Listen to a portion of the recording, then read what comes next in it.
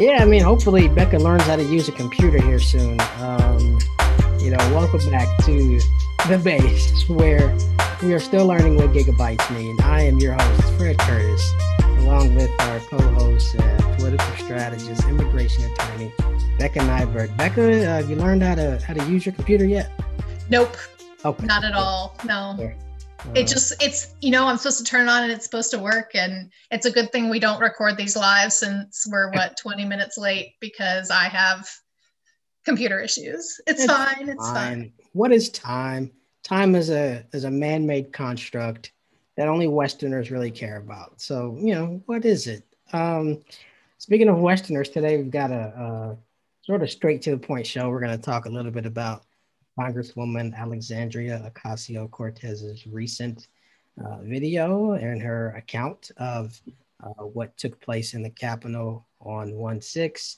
We're going to dive also into, in lieu of the Congresswoman's experience and many other members of Congress, what is the future of the Republican Party, and really what do they want to be, but then also what might they need to become in order to win future, sort of presidential elections, definitely, but other statewide. So we'll dive into that a little bit. And then I've got some Weekend Digest. Hopefully Becca has Weekend Digest. We're going to introduce a little something new here to help you all get maybe a little more insight into our lives. And, hopefully we can tie it back to the political process as it goes along. At least I know mine does. So anyway, Becca, I know you mentioned, the Congresswoman Alexandria Ocasio-Cortez's video about just the horrors that took place in the Capitol on January 6th, and just how fearful of their lives members of Congress actually were. I was always under the thought process on that day that what was taking place was actually more dangerous and more violent than what cable news networks were showing. That turned out to be the case. My perceptions there weren't just based off assumption. There were a lot of links, especially on right-wing, websites and chat boards, that those links were open. And so you could click on those and you could see what was actually happening in the Capitol. And so it was much worse than it actually was. But she gave a firsthand account of a lot of those things. I won't go into detail, but, I just want to sort of get your insight on that. And in lieu of the current impeachment trial, second impeachment trial of the former president, I guess, what sort of precedent does this set, and what do we take away from the accounts that she so heroically shared with us? So I'm going to totally just reveal you right now. So Fred has not watched this video. It is 90 minutes long. I did watch it. And I think it is important to go through it a little bit for people who did not make it through the whole 90 minutes, which, regardless of how important you may find the message, 90 minutes is a long time to sit there and watch an Instagram video. It's a feature film. I mean, it's very poignant. It's very, when she mentioned, I just want to make it clear that I'm not in any way making fun of what she. Oh, no, not at all. No. I poke fun at like 90 minutes being what a feature film is, but definitely not what she talked about. I want to make that clear. Well, I mean, in some respects, it is an action film, which is a terrible thing to be able to say, because we shouldn't be having that level of action and excitement within the Capitol walls. Those things shouldn't be happening in the in anybody's workspace, right? Unless you are, I don't know, somebody in a dangerous profession anyway. Anybody who sits at a desk all day should not have the experiences that anybody would want to feature in a 90-minute length film. Absolutely.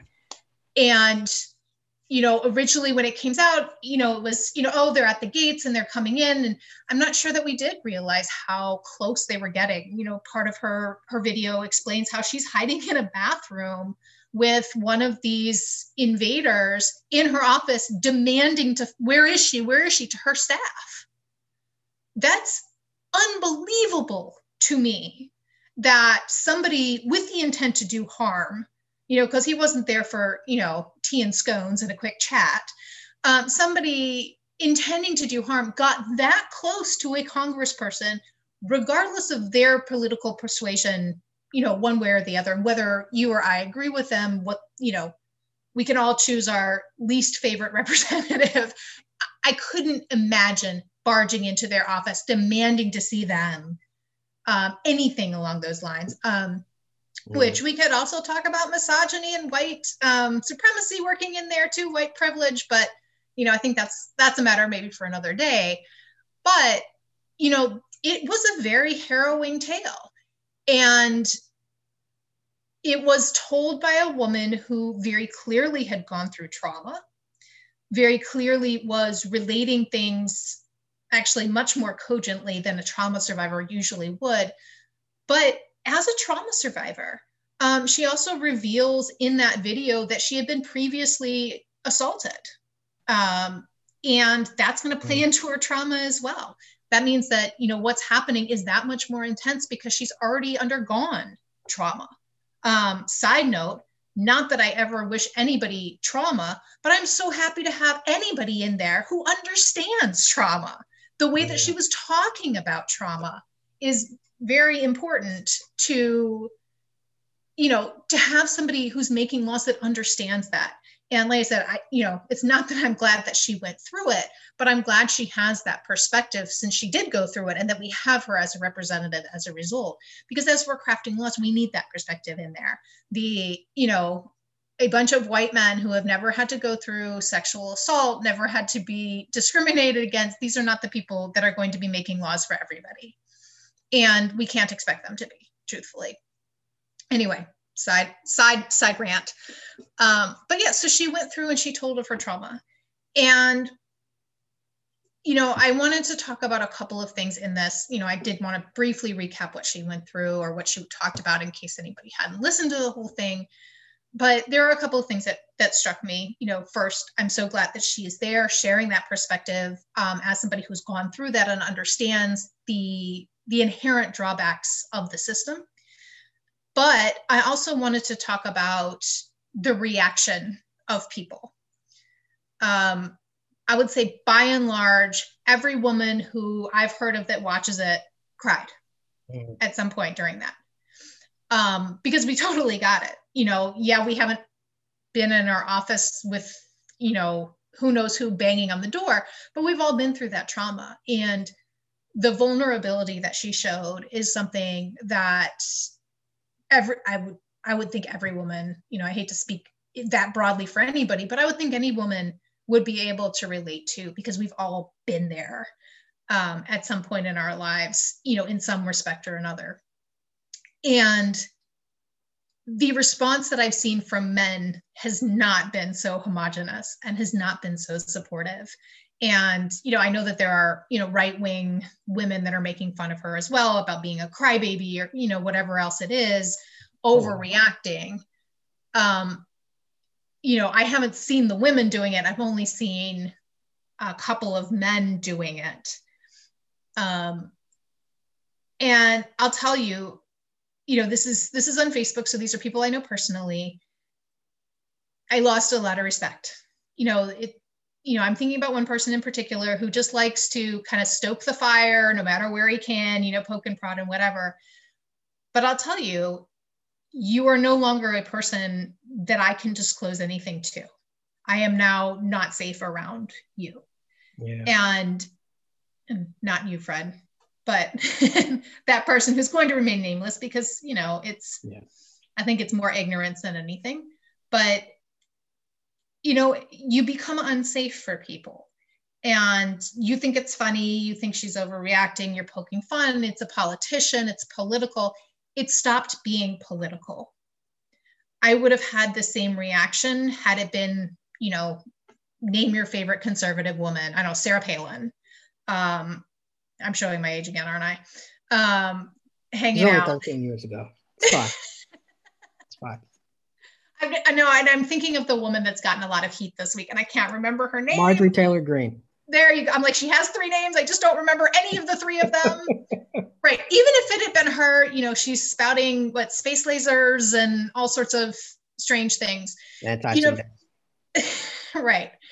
You know, even if it was, that person who I would say is probably literally the other end of the ideological spectrum, from what we're talking about, it doesn't matter. This wasn't about politics. This isn't political. This is a female experience now. I would also say it's probably a woman of color thing too, although, as not a woman of color, I can't really speak to that, but I would imagine that probably plays into it as well, because she's, probably had, as many people of color have had, increased trauma because she isn't white. And, it's no longer political. I don't care if she holds a political office. It's not political. And it's really a sad commentary that we have stooped so low as a nation that this has become okay. This has become, we make fun of politicians for everything. Yeah. All of that kind of thing, without recognizing when it has crossed that line. So, I guess that's my rant for the day, which also plays into, what do you do if you're a Republican? AOC says this in her video, how am I supposed to work with the people who just tried to kill me? How am I supposed to trust them? How am I supposed to, have any sort of working relationship with somebody with that degree of violence and hostility that they've expressed for me? Because, I'm sure Fred's been in these buildings. It's not easy to find a representative's office. These buildings are mazes. So the fact that this invader gets to her office, bang, bang, bang, absolutely, there's help from the inside there. Absolutely. And I don't know who on the inside. I don't know if it's, an elected person. I don't know if it's staff people, other workers there. I don't know who it is. Probably a combination of all three. But it was too fast. They got to the right places too quickly for it not to have some sort of insight. So she's exactly right. Who am I supposed to trust? Because I don't know. Was it Ted Cruz that was giving out information? Was it, a staffer in somebody else's? We don't know. And I mentioned Ted Cruz because she clapped back at him on Twitter for saying something about, let's work together. And she clapped back and said, how am I supposed to work with you when you just tried to have me killed? Get out of here. No, sir. But that's exactly it, is how do you move forward as a Republican Party? Can you move forward as a Republican Party? Do you split off and you leave that radical right fringe? Because I can't imagine that everybody in the Republican Party is sitting there being like, bravo, well done. Yeah. Thank you for trying to commit sedition. Thank you for trying to overthrow. It's not happening. So what is happening, and where do they go? Do they oust those people, as has been called for, which I don't find incredibly inappropriate, to oust out people who are trying to overthrow the government they're a part of, but how do you go from there? What do you do from there as a party? Yeah, I think that's the $1 trillion question on a variety of fronts. You bring up a really good point, which I haven't heard brought up as much in the mainstream media as I would like. And that is that, again, I worked on the Hill for a year in the Cannon office building. And I would routinely go to the main House chambers or other buildings to pick up things, deliver, whatever. In the 11th and 12th month that I worked on the Hill, I was still getting lost from time to time. I still needed to ask, where's this person's office? What floor is that? Like you said, if you know how it's arranged, it's not always, there's not always common sense that went into engineering. Like sometimes you're on the third floor and it's not actually the third floor. And you've got dashes in certain rooms, and it's wild. As many state capitals are. Maryland state capitol is similar to that. Anyway, so that is one of the larger. There's no way this happened without someone or someone's, that's not a word, but whatever, from inside who provided information, maps, whatever it is. So I think that's a quality point. I think it only is right for me to not comment on the video because I haven't seen it. And I do not want to do her sentiments or any other sentiments injustice. what I will say is that I do think, and this is coming as a student of history, um, up to this point, and by this point, I mean, maybe since October, November, since the election, um, I never bought into the idea that America was more divided than it's ever been. If you're a student of history, there have been times where America was divided, equally divided, sometimes more divided. There was this thing called the Civil War. There was also the 1920s. There was the Depression era rather.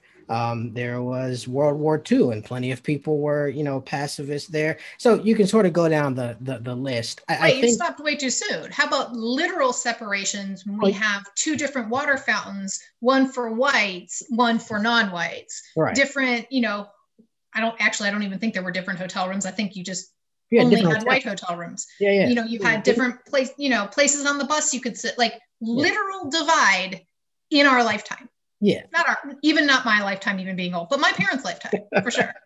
Yeah, I mean, you like people used to need a book to know where to avoid and where they could get a bite to eat or stay overnight to travel through the South. So you're absolutely right. It's, the whole idea of we're more divided than ever, I never bought into. What I do think is that. Well, and it's still, that still exists in some states. Absolutely.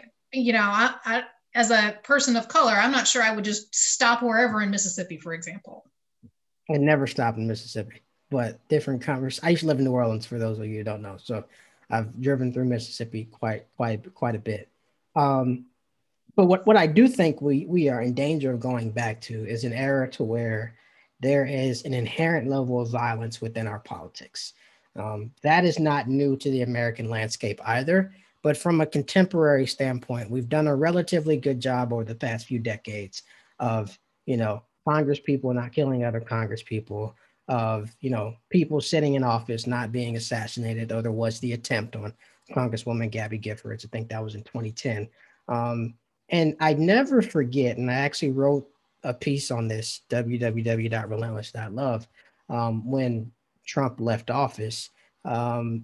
Nikki Haley, who was the former governor of South Carolina, talked about in I believe it was 2016, when there were the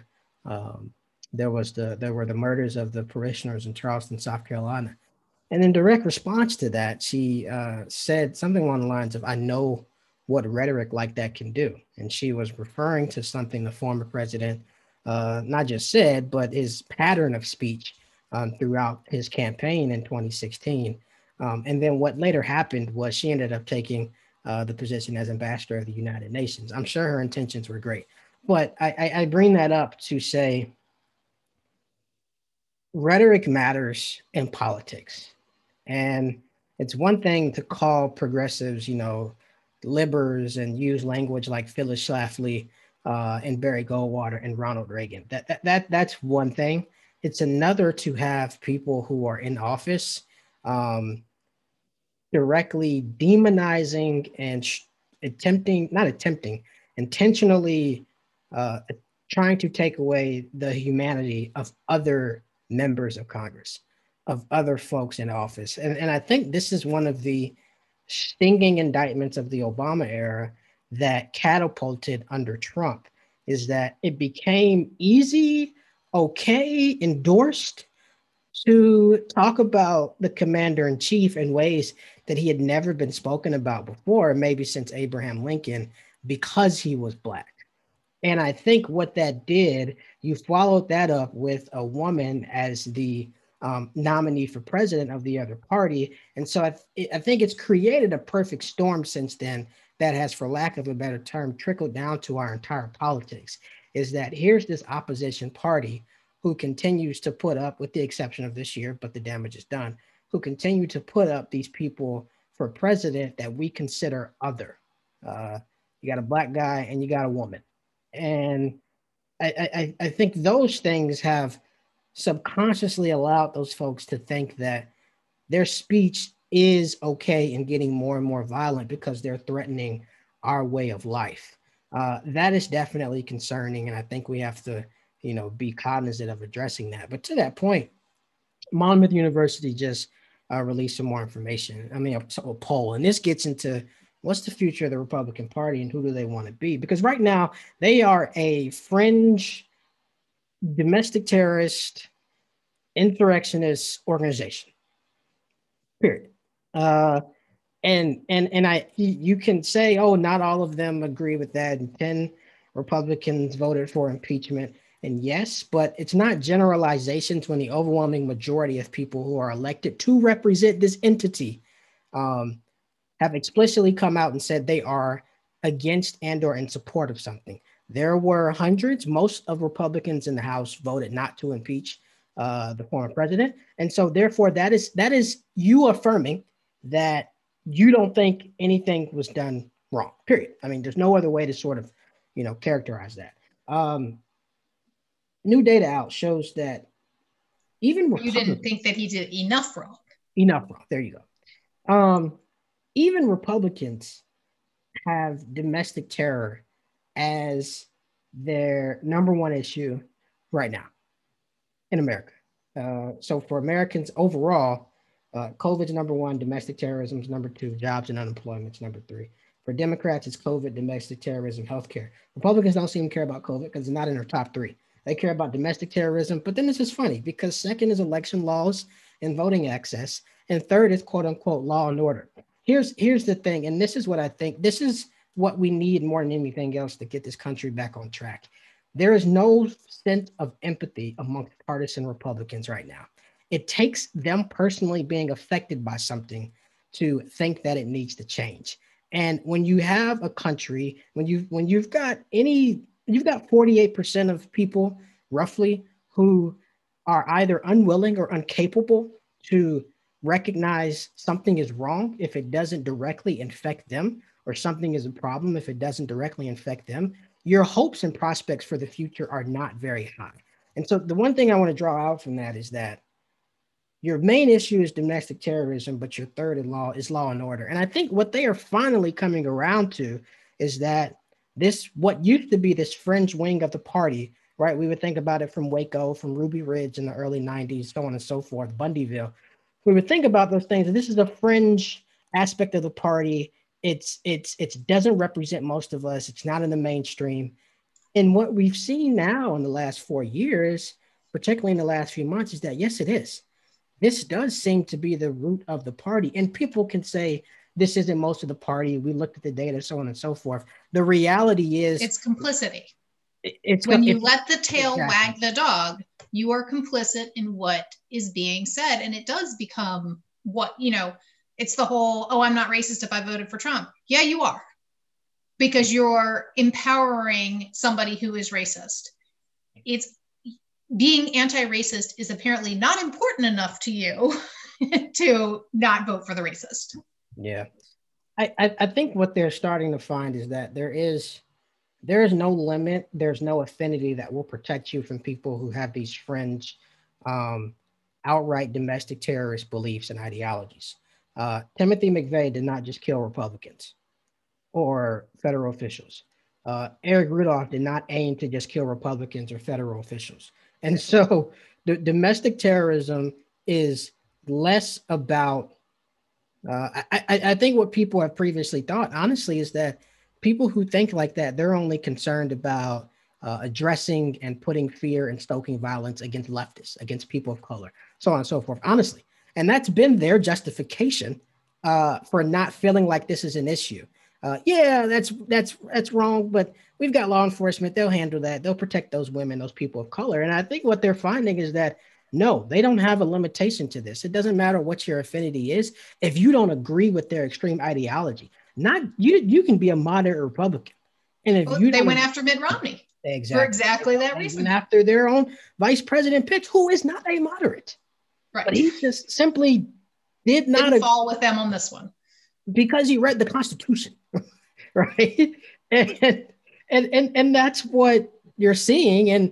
And that is probably the most fearful aspect of this. And so I'll wrap my point up with this is the challenge is obviously Republicans have to figure out what kind of party they want to be and what direction they want to go in. But the challenge even with that is that even if you commit to some sensible future moving forward, right? You're going to be more Mitt Romney. You're going to be more John McCain. The damage is already done. in the But form see, of here's the thing. I don't think it's going to go that way. No, I don't think so either. I'm just saying in the form of rhetoric. Because the thing is, you've got this, let's say 50 room of 50 Republicans, right? Almost from the Senate. You got 50 of them sitting there. How many of them, are supporting the insurrectionists? I would wager a case it's probably really actually not that many. So let's say it's 10, let's say it's 20, whatever it is. You have the majority of Republicans sitting there saying, your insurrection, you trying to overthrow the government, is not as bad as us losing power. That's the message. That's the problem, because the Republican Party aren't throwing out the bad apples. So now the bad apples are spoiling the whole bunch. So you don't have Republicans in the Senate that anybody can work with, because they go back and they still deal with the insurrectionists, and they still bring that in, and they still have to pacify them so that they stay in their, in their party, and they don't break away, or anything like that. I mean, we saw it a little bit with Tea Party, right? Where they kind of were pushing the Republican Party to move further right. And I would say they accomplished their goal. The Republican Party moved further right, as a result of Tea Party actions. But until you throw out that group of people, even if it was two, let's say it was two, right? Because the Republican Party can't afford to lose anybody because they have a tie right now. Even if it's two people that are supporting this insurrection, they won't throw out those two people because they are so afraid of losing power themselves. They think there's so much more damage that could be done if they don't have, the full 50 or 51, like they would want to eventually. That is worse than overthrowing the entire government. And that to me, I don't know how you overcome. Yeah, I mean, even if with their eyes set on 22 or 24, even if they made a conscious decision to say, hey, we do want to pivot more to the center, more to being moderates, I think I am, less pessimistic on the future of this country for that very reason, because of what's been permitted to happen over the past few years. And so if they do take up the mantle of a Mitt Romney or, Mike Pence or whatever, the damage is done by way of the rhetoric that's been permitted to take place, by way of the insurrection, by way of, extremist judges, by way of an extremely conservative Supreme Court, by way of fast tracking a Supreme Court justice confirmation when the election had already started. I can't stand, I hate that people say, oh, we have an election, so that they were saying it when the process, no, the election, millions of people had already voted when Ruth Bader Ginsburg died. And I don't even think that's been enough of a point. The election had already started and they crammed through. And so therefore, I think what happens with Democrats is that there can't be any sense of unity. There can't be any sense of healing. There can't be any sense of reaching across the aisle, because then you are playing on an unfair playing field for the next 3 or 4 decades. Because what has taken place over the last 4 or 5 years is stuff that was already set us back forever. And so you can't have the extremism from one side that has taken place, and then the opposition party say, okay, let's go sing Kumbaya and make s'mores and, see how we can figure out how to come together.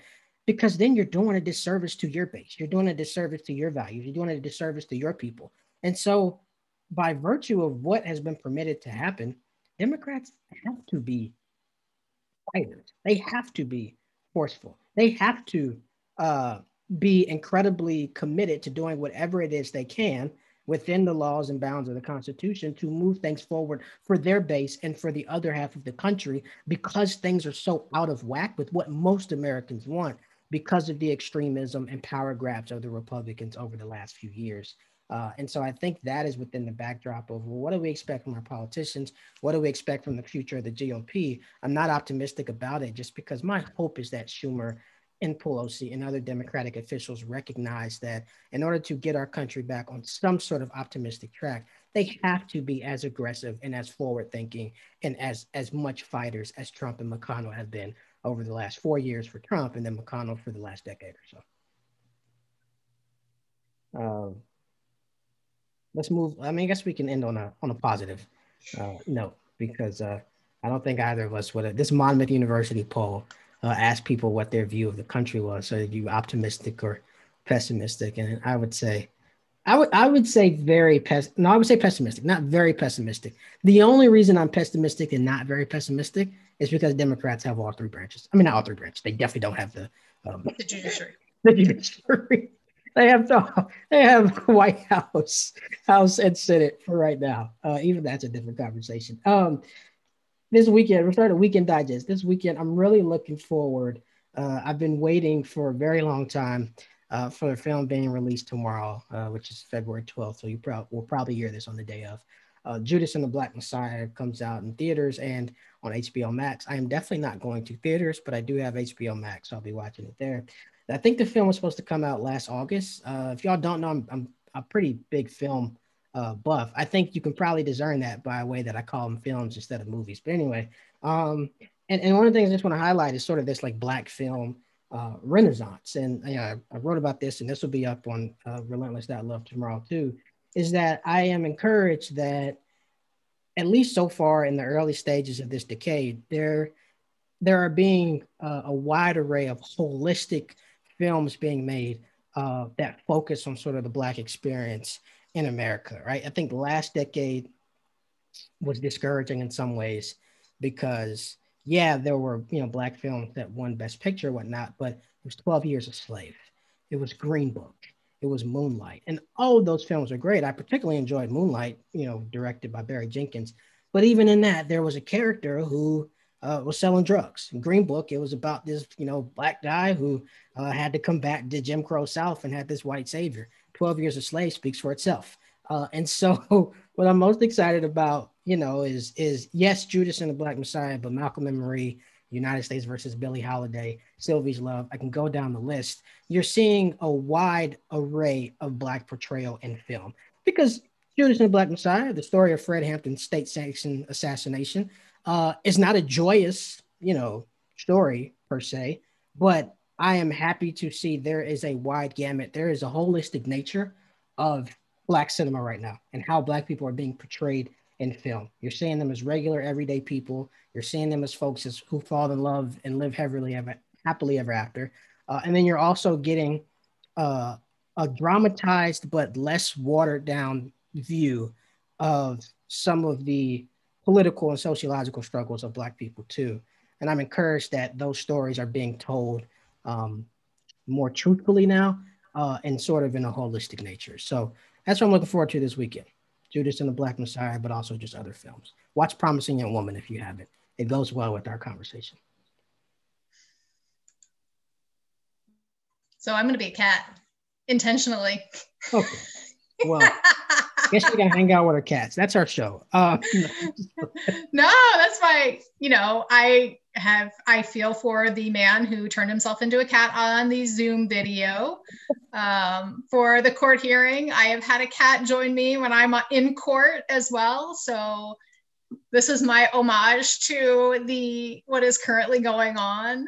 And I guess in our pop culture, whatever, our little feel-good video. Which, as somebody noted, was not the strangest thing that an attorney did this week. Oh, wow. Because, you have all of the Trump attorneys and former Trump attorneys not being very, trying to think of the right word for it, not really following the law. How about that? Ethical? I mean, there are just so many reasons or so many words for it, but yes. So that was entertaining. But yes, so I don't know what I'm looking forward to. Like, there's a lot of snow coming and I don't look forward to that at all. But I do look forward to the joy that my children have going out in the snow that I can watch from my window where it's warm with my hot chocolate. And I can, I'm actually working on my yoga teacher training. So I hopefully will finish that up within the next couple of weeks. Yeah, because clearly I have time for that. You have a lot to look forward to. Yoga. Yes. So yeah, so they can go out and be, in the snow, and I will do some yoga inside and be able to further help my yoga students. So that's what I'm looking forward to. Well, Crazy Cat Lady, you are an inspiration to us all. So you stay safe and warm out here. Have some hot chocolate bombs for me. we will hear you all on the base next week. Take care, be safe, don't get COVID.